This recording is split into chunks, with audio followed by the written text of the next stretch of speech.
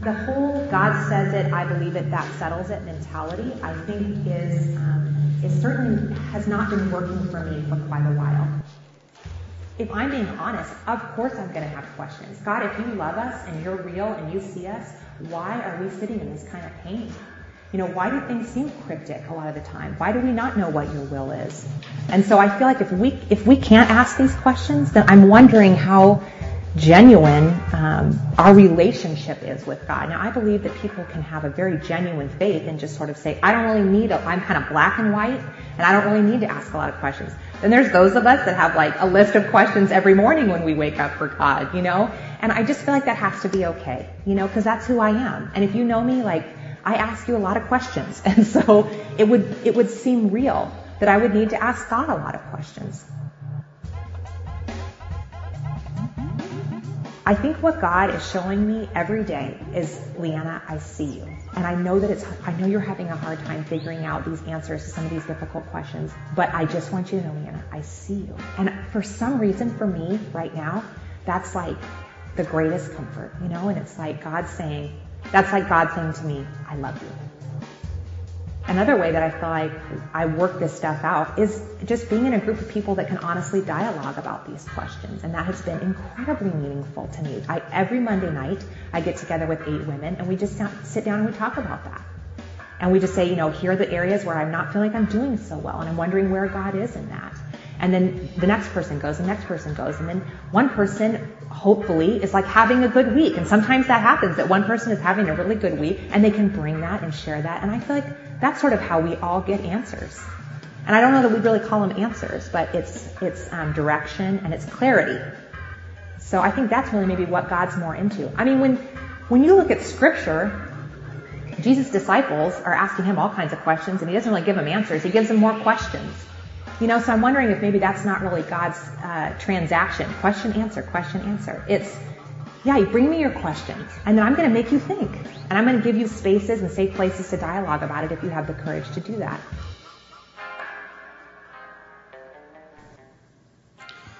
Well, we're finishing up this portion of our series of questions. We're going to have several mini-series on different topics. The topic we've been dealing with lately has been this whole problem of evil. And what I find really interesting about that video is her statements, not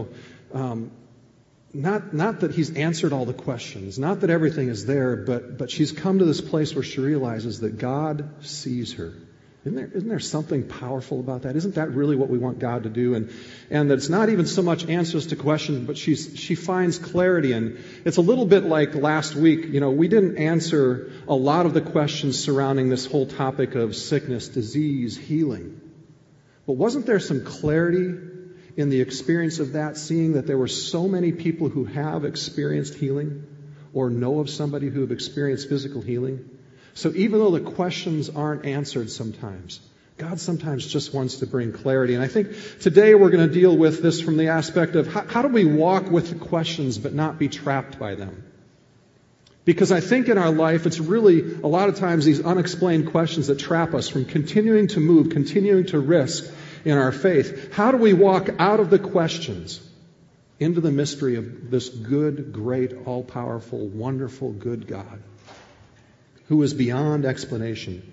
Because, in this life, we all know it's reality. There's pain. We're going to experience grief. We're going to experience loss. We're going to experience people offending us and hurting us. And there's just way too much around those topics to be able to explain it away. So how we view pain and the difficulty surrounding suffering and evil and unanswered questions, and how do we do that and still walk free into the goodness of God and in the impossibility of answering all these questions? So I think the real question, the most practical question that we can actually ask ourselves throughout this whole discussion is, how do we walk free? How do we walk into the mystery of God in spite of the unanswered questions? How do we respond to the problem of evil? How do we respond when we feel offended, or when we have pain, or when we have hurt, or when we have sickness that doesn't seem to get healed right away, or healed ever, or healed in the way we want? Because we all respond. We all respond in some way, right? I mean, think about it. How do you respond when you experience pain? I mean, I know that sometimes for me, I'll respond by actually, in a healthy way, maybe talking about it. And sometimes I respond in an unhealthy way by whining and blaming. What are some of the ways that you guys have seen either yourself or others respond to pain, suffering, evil? Holler. Come on. This is it. Internalize it.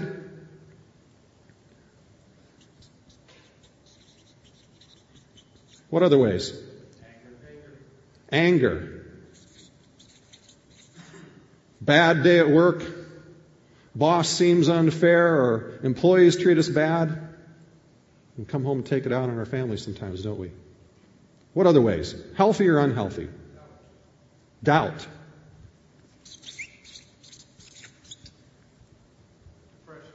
Depression.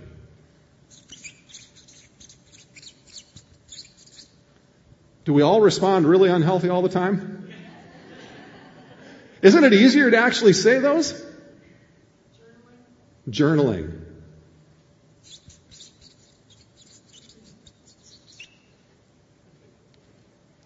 Prayer. And there's so many other ways, but isn't it interesting that it was easier for us to say the unhealthy ways than it was to say the healthy ways, or it was quicker for us to say? And to me, that's just a reflection of how our unanswered questions, our frustration surrounding these issues, so often is responded to in a way that blocks us from continuing our faith. The unexplainable trumps the undeniable in our life on a regular basis. So how do we move past that? One person wrote this. This person said, it is our resistance or our reaction to suffering that is the core of all sinful or dysfunctional behavior. When you really look at it, all neurosis that is not purely physically caused is our coping mechanism in relation to suffering, in relation to pain, in relation to offense, in relation to sickness or disappointment. How do we move out of the questions that block us into the mystery of God? How do we allow God, because we've already established the fact that God is all good, He's all powerful, He is not the author of evil, He's not the author of sickness. We've already established that in the previous weeks. If you missed those weeks, go back and listen to them. But He is here to redeem those things. And we use this word redeem a lot because it's a biblical word. It's a word that's used in Christianity a lot. And redeem basically means to trade in, to exchange or convert or restore right relationship, or it could mean to recover or restore a right state of being from a corrupted, damaged, or enslaved state of being. And God, we've already looked at, is not the author of those things, but He works in everything to turn them for our good. But I got to be honest. Even saying that, it still leaves me with lots of questions. What about when it doesn't happen? What about when we pray and it doesn't happen? Why does it come in the first place? What about the whole biblical themes of judgment, and how does that relate to evil, and how does that relate to God, and where is God and all that stuff? So today, as we look at this and finish up this topic, I want to make 3 observations about how God may be interacting with what we feel like or what is evil in our lives. And just take a look at those. And then I want to make one final 4th observation that I think ties it all together and helps us find a freedom to walk out of being blocked in our questions into a freedom of pursuing Him. And I'm going to use a bunch of metaphors today again, or little analogies. And as I said one other time, don't microanalyze them. Don't extend these analogies too far, because they will break down very quickly. But just take them at face value. Will you do that? The first perspective that shapes our attitude and toward difficult circumstances and difficult things, even in the Bible. Here's a question I've heard often. So you've said that God is not evil, yet the Bible is full of statements of Him judging people and sending plagues and wars. What about that? How can He do that and not be evil? Wendy's grandmother was born in Germany during the First World War and lived her early childhood years there before moving to the U.S. Her parents died before the war. Her brothers were shipped off to the war, and she was shipped off to a relative's house who frequently locked her in a shed with no lights and the rats running around her feet. We would call that abusive and evil. But a criminal locked up in a prison, we would call that justice and protection of the society from evil. We would say that forced labor in a concentration camp is evil. And yet we would say forced chores on our children because of for discipline reasons is actually good in teaching them discipline. We would say that Loner and the mass murder that he did and the shootings that he did in Arizona a few weeks ago is clearly evil, but we would say that our soldiers fighting terrorists who were trying to kill other people is clearly justice and the restraining of evil. Sometimes our perception of what is evil and our perception of pain and our perception of maybe even God interacting in that is not an accurate perception, because just as I've demonstrated already, we view evil here, but we view similar things over here as justice. And here's the reality. If we demand that God be just, which we do, especially when we deal with this whole problem of evil and suffering, one of our demands, one of our questions, core questions is, God, why are you not just? Why are you not good? If we demand that He's just, then we also have to allow for the fact that He will discipline and He will do things to restrain evil. He may lock people up in the prison of their sin, letting them experience the full measure of that sin so that they would want to change and be redeemed. This is illustrated all throughout the Bible, but one passage illustrates it shorter than almost any other text in the Bible, and therefore I'm using it. It does deal with money, but I don't want you to get lost in the issue of money. I want you to listen to the bigger themes in this, because it illustrates who God is towards us. And it's Malachi 3, and Sean actually referenced it earlier, and it starts out by saying this. It says, I, the Lord, do not change, so you, O descendants of Jacob, are not destroyed. God starts out by reaffirming His goodness to us and by telling us what He has refrained from doing in patience, which He justly should have done, which is destroy the people for their sin against Him. He goes on to say how great His sin is, because He says, ever since the time of your forefathers, you have turned away from my decrees, have not kept them. This is hundreds of years of God's patience before bringing judgment of this magnitude. God is so much more patient and gracious than we would ever be. And in spite of all those hundreds of years of offense, it goes on to say this. God says to them, He says, return to me and I will return to you, says the Lord Almighty. You see, God's desire is always to pursue relationship with us. Everything He does in our life, everything He works through, every evil, whether it's evil or whether it's discipline that He works in to turn to good, is all about His love for us and His relationship and establishing that with us. And then we see Him go into this dialogue in the rest of the text where God is talking and then He's hearing the thoughts of the people and phrasing that for us. And He goes on and says, but you ask, talking about the thoughts of the people, how are we to return? And to me, this is a beautiful phrase in and of itself. It's just like the gal on the video at the beginning. God hears us. God sees us. Even in the midst of our rebellion, even in the midst of our sin that keeps us far from Him, even in the midst of pain or evil that comes upon us that we don't justly deserve, He sees us. He's with us. And He hears us. God hears our questions.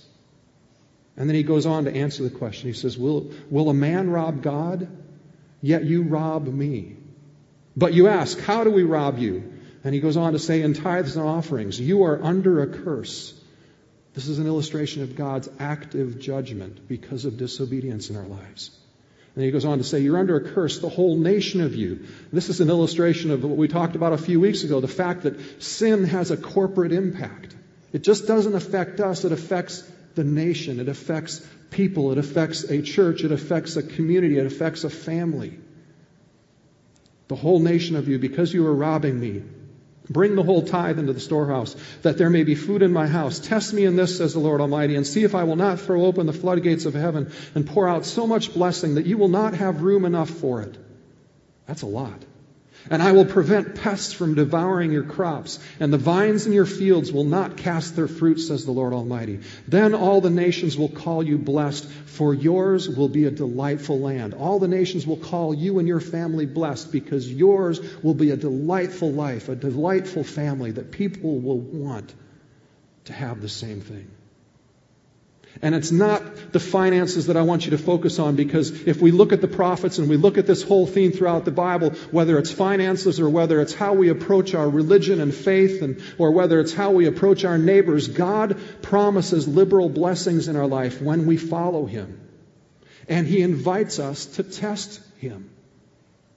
And if you're here today and you're not convinced of this, or you're not even convinced of faith in God, He's inviting you to test Him to see if He really is good, to see if He really is true, to see if He really does want to bless you. And you'll hear it over and over again. That's the reason we'll tell you. We're not here to convince you of faith. I'm not here to convince you of tithing. I'm not here to convince you of faith in Jesus. I think He can do that Himself. What I am here to convince you of is to test Him, to pursue Him, to follow Him, and see if He's real, and see if His Word is true. But we can't stop there, because if we stop there, you'll miss the main point of this whole text. So listen as we move on. God answers them again and says, "You have said harsh things against me," says the Lord, yet you ask, "What have we said against you?" And then He answers and He says, "You have said it is futile to serve God. What did we gain by carrying out His requirements and going about like mourners before the Lord Almighty?" Did you hear what He's saying there? This is the classic religious misconception of church and of faith in God. That He is only about wanting us to do these hard, difficult, doldrum things, that He's here to take all the fun out of life and make us walk around like mourners, that He doesn't want church to be fun. He doesn't want our life to be full of blessing. And God's saying that when we say that about Him, it is harsh, because it is so not who He is. It may be what religion is, but it's not what faith and following Jesus is. And He goes on and says more. He says, "But now we call the arrogant blessed. Certainly the evildoers prosper, and even those who challenge God escape." And we've heard this, I've heard this over and over again from people. They say, "Well, I tried tithing, but my finances didn't work out. My bills still didn't get paid, and God didn't bless the way I wanted. And I looked down the street, and the guys who weren't doing it were getting blessed, and they were doing just fine." And see, God is saying that this is what they're saying in their heart. Well, first of all, let's look at this in a second. And again, the context is money, but this could be any area of our life. First, the blessing is not always financial. In fact, who are we to say that the finances in somebody else's life are not part of God allowing them to reap the suffering of their own sin? I mean, we look at people like Charlie Sheen in the news media today. How do we know that God isn't allowing his prosperity to amplify his sin and amplify the pain, so that maybe he will turn and allow God to redeem him?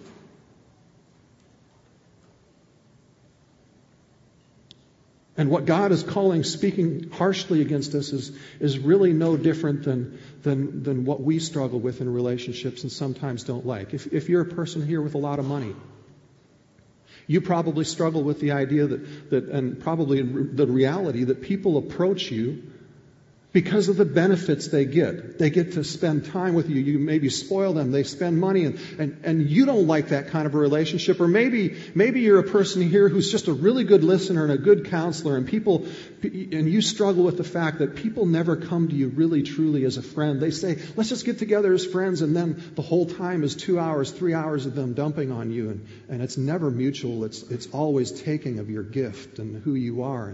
Or maybe you're a boss or a leader, and you struggle with the idea of people coming to you because all they want to be friends with you about is because of your connections, because of your influence, and it's really not about you.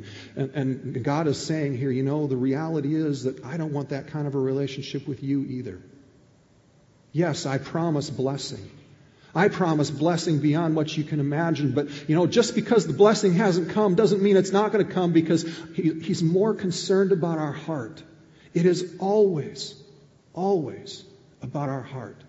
Whether it's money, whether it's relationships, whether it's our job, whether it's surrender of an area of sin, it is always more about our heart. The blessing will come, but He doesn't want you coming to Him like a person wanting to come to Him just because he's rich. He wants you to come to Him with a pure heart. And He wants to shape your heart. And sometimes what feels like evil, or what is evil, God allows it to stick around longer than we want, because He wants to test our heart. He wants a heart in us that is so pure that He can trust us with the blessing He wants to give us. Tithing's not a magic bullet. When we pray for healing and faith, it's not a magic bullet. When we serve, it's not a magic bullet. Does God respond to our prayers and heal people? Yes. When He serves, does He bless us? Yes. When we tithe, does He bless us? Yes. Just because the blessing hasn't come doesn't mean it's not going to come. In His grace, God is so amazing, blessing us without demanding perfection. Yet at times, our struggles with pain, frustration, finances, disillusionment, sickness, He allows to last maybe longer than we want, because He's shaping our heart.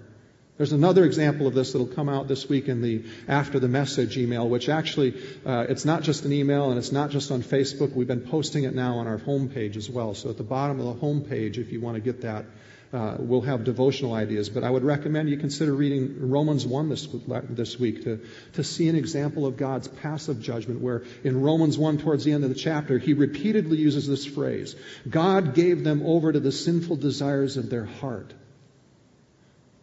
He's passively judging. He's not actively judging. He's giving us over to the sinful desires of our heart, that we would, like an alcoholic or like somebody else, hit bottom and be ready and wanting to change. And sometimes God does that. Perspective number 2, this is more of a perspective on God's healing and resolving the pain of evil. God sees us, but do we see Him accurately? This could be akin to, how many of you have taken your kid to the doctor and they had to get a shot and they screamed bloody murder, but you knew it was best for them? How many of you as adults have been fearful of a surgery and yet you knew it was the right thing to do? Or how many of us have had somebody in our family who maybe was an alcoholic or something, and they were destroying their life, but unwilling to resolve the fact that it was actually damaging them. There was too much pride, and they had to come to work through the pain to get to the point of understanding God. Pardon me just a second. I got my notes out of order, so I was confused.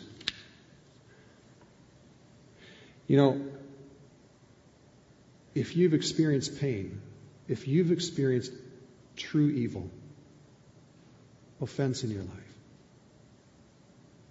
God might take you through a rehab process. And you are so fearful of opening yourself in that area.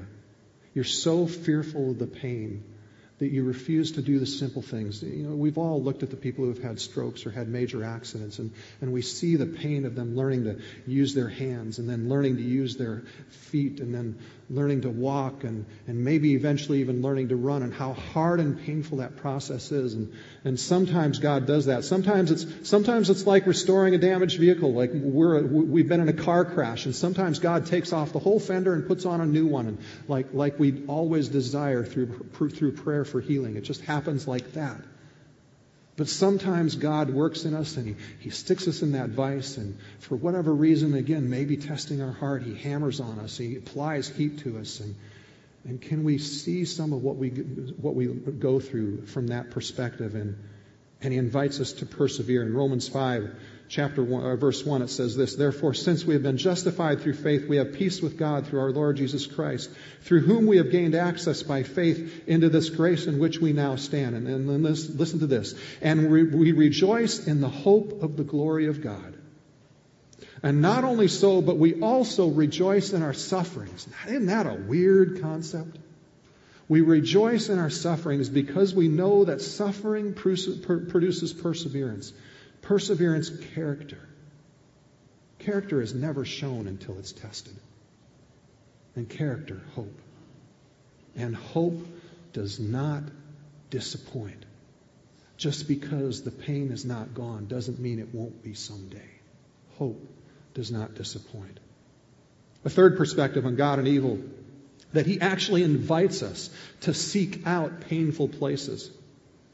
We've all heard the analogy of, a cornered, injured dog and trying to help it, and it's going to bite us. And there's so much true about that with people as well. When we feel injured, when we feel unsafe, when we feel cornered, when we've been hurt by somebody else, we oftentimes feel like we're in a corner and we end up biting people. God invites us to join Him in His mission of redeeming people. And that invitation throughout Scripture, over and over again, is worded like this. In Romans 8:17, it says this, "Now if we are children, then we are heirs, heirs of God and co-heirs with Christ." That is really cool. "If indeed we share in His sufferings, in order that we may also share in His glory."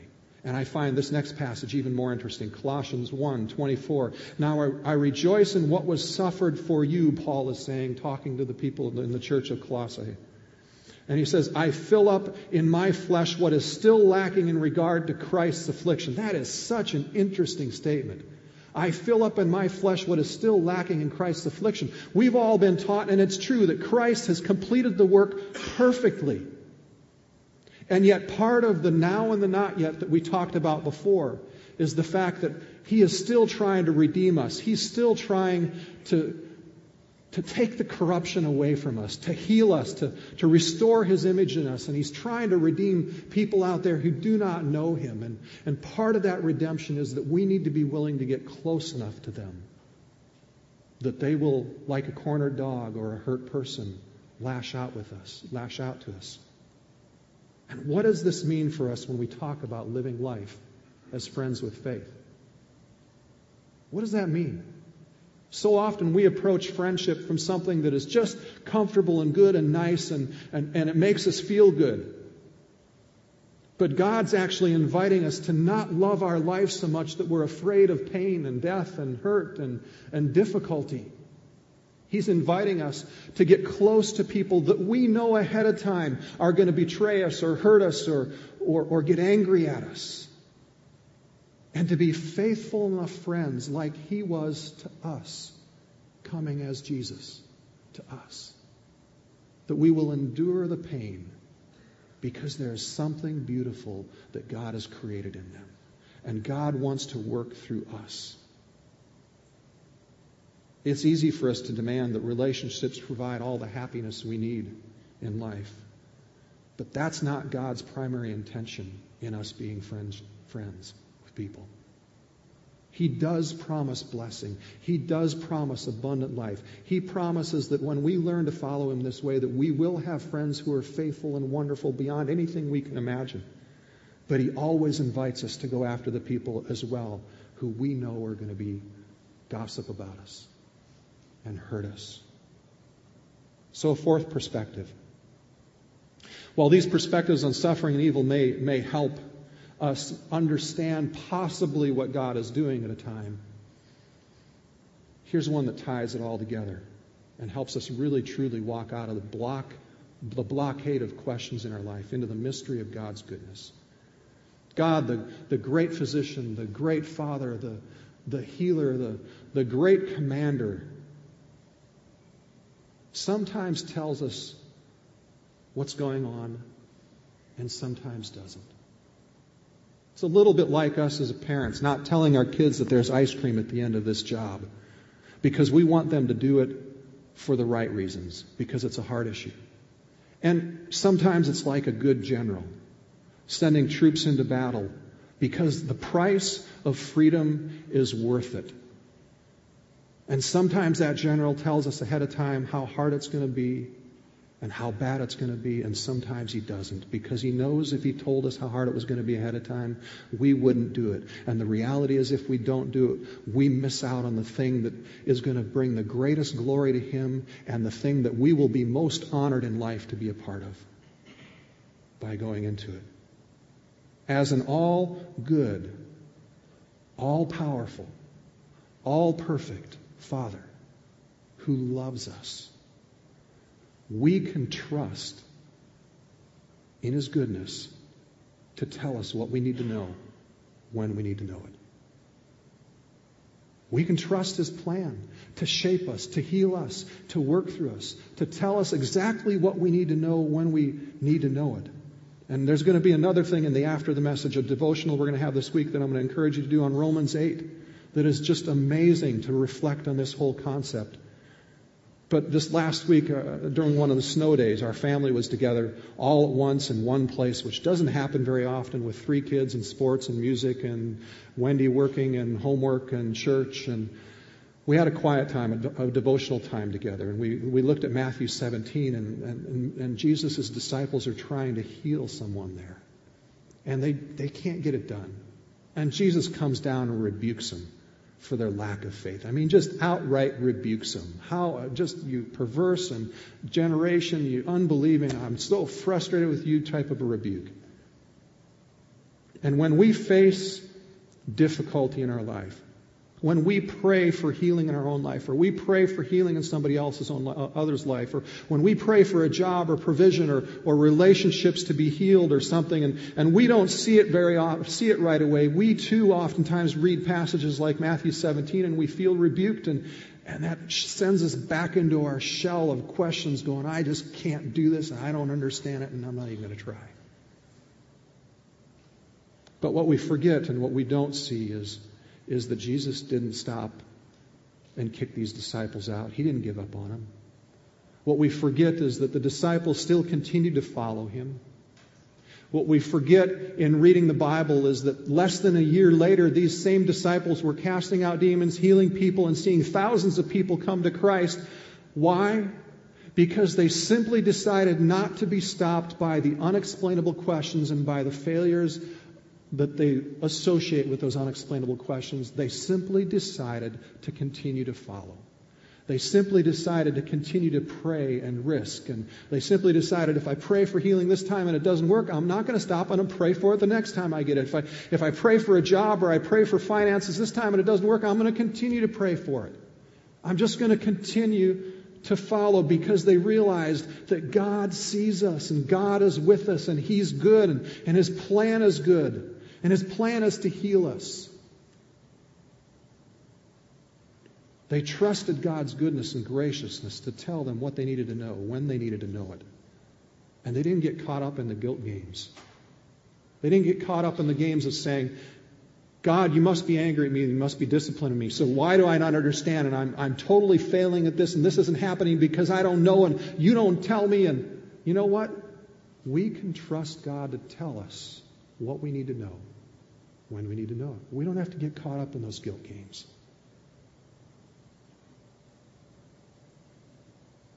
The problem of evil is central to our faith.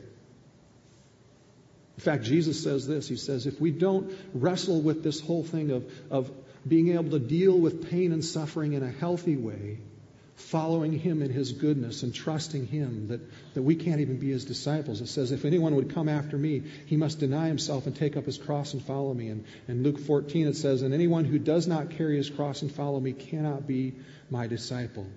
Jesus doesn't ask us to behave and believe first. He doesn't ask us to have all the answers to our questions before we get to do the stuff of ministry, before we get to see him move, before we get to see him do all sorts of cool stuff.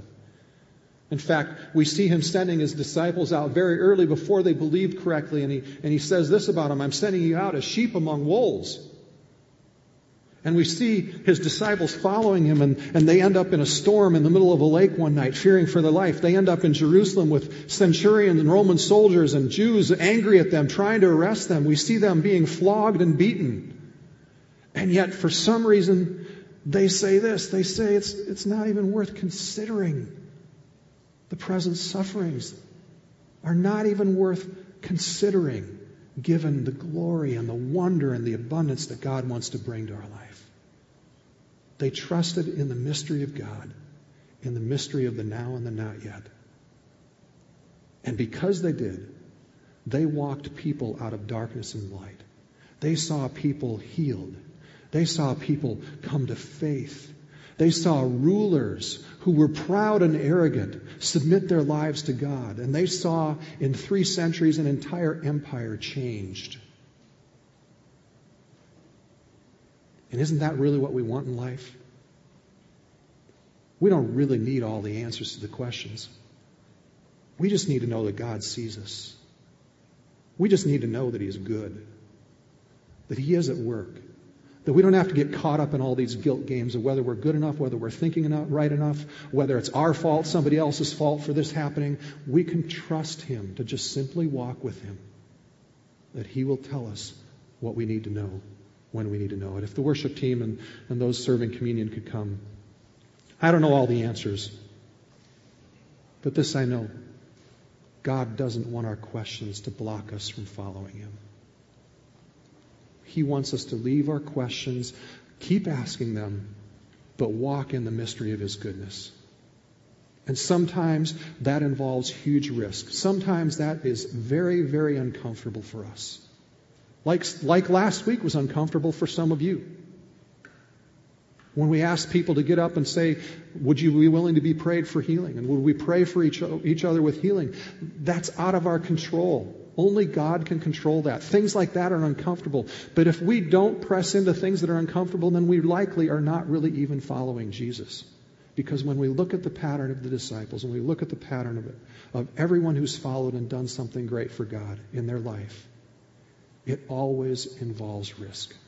So today we're going to celebrate communion, and Walt's going to read a scripture for us in a moment. But as we celebrate, I want you to remember the mystery of what God did for us. This all-loving, all-powerful God, before whom we stand in our sin, who, if He were completely just, without mercy and love, could have just wiped us out. But instead, He takes justice upon Himself for us. He sends His Son for us so that we can experience that life. We can experience His love. We can experience His healing. We can experience His miracles. We can experience Him speaking to us in a desperate time. And we can experience Him speaking to us for somebody else and ministering to them in a desperate time. And it really will be His presence. It really will be God doing that. And that's really what we celebrate today in the elements. Walt.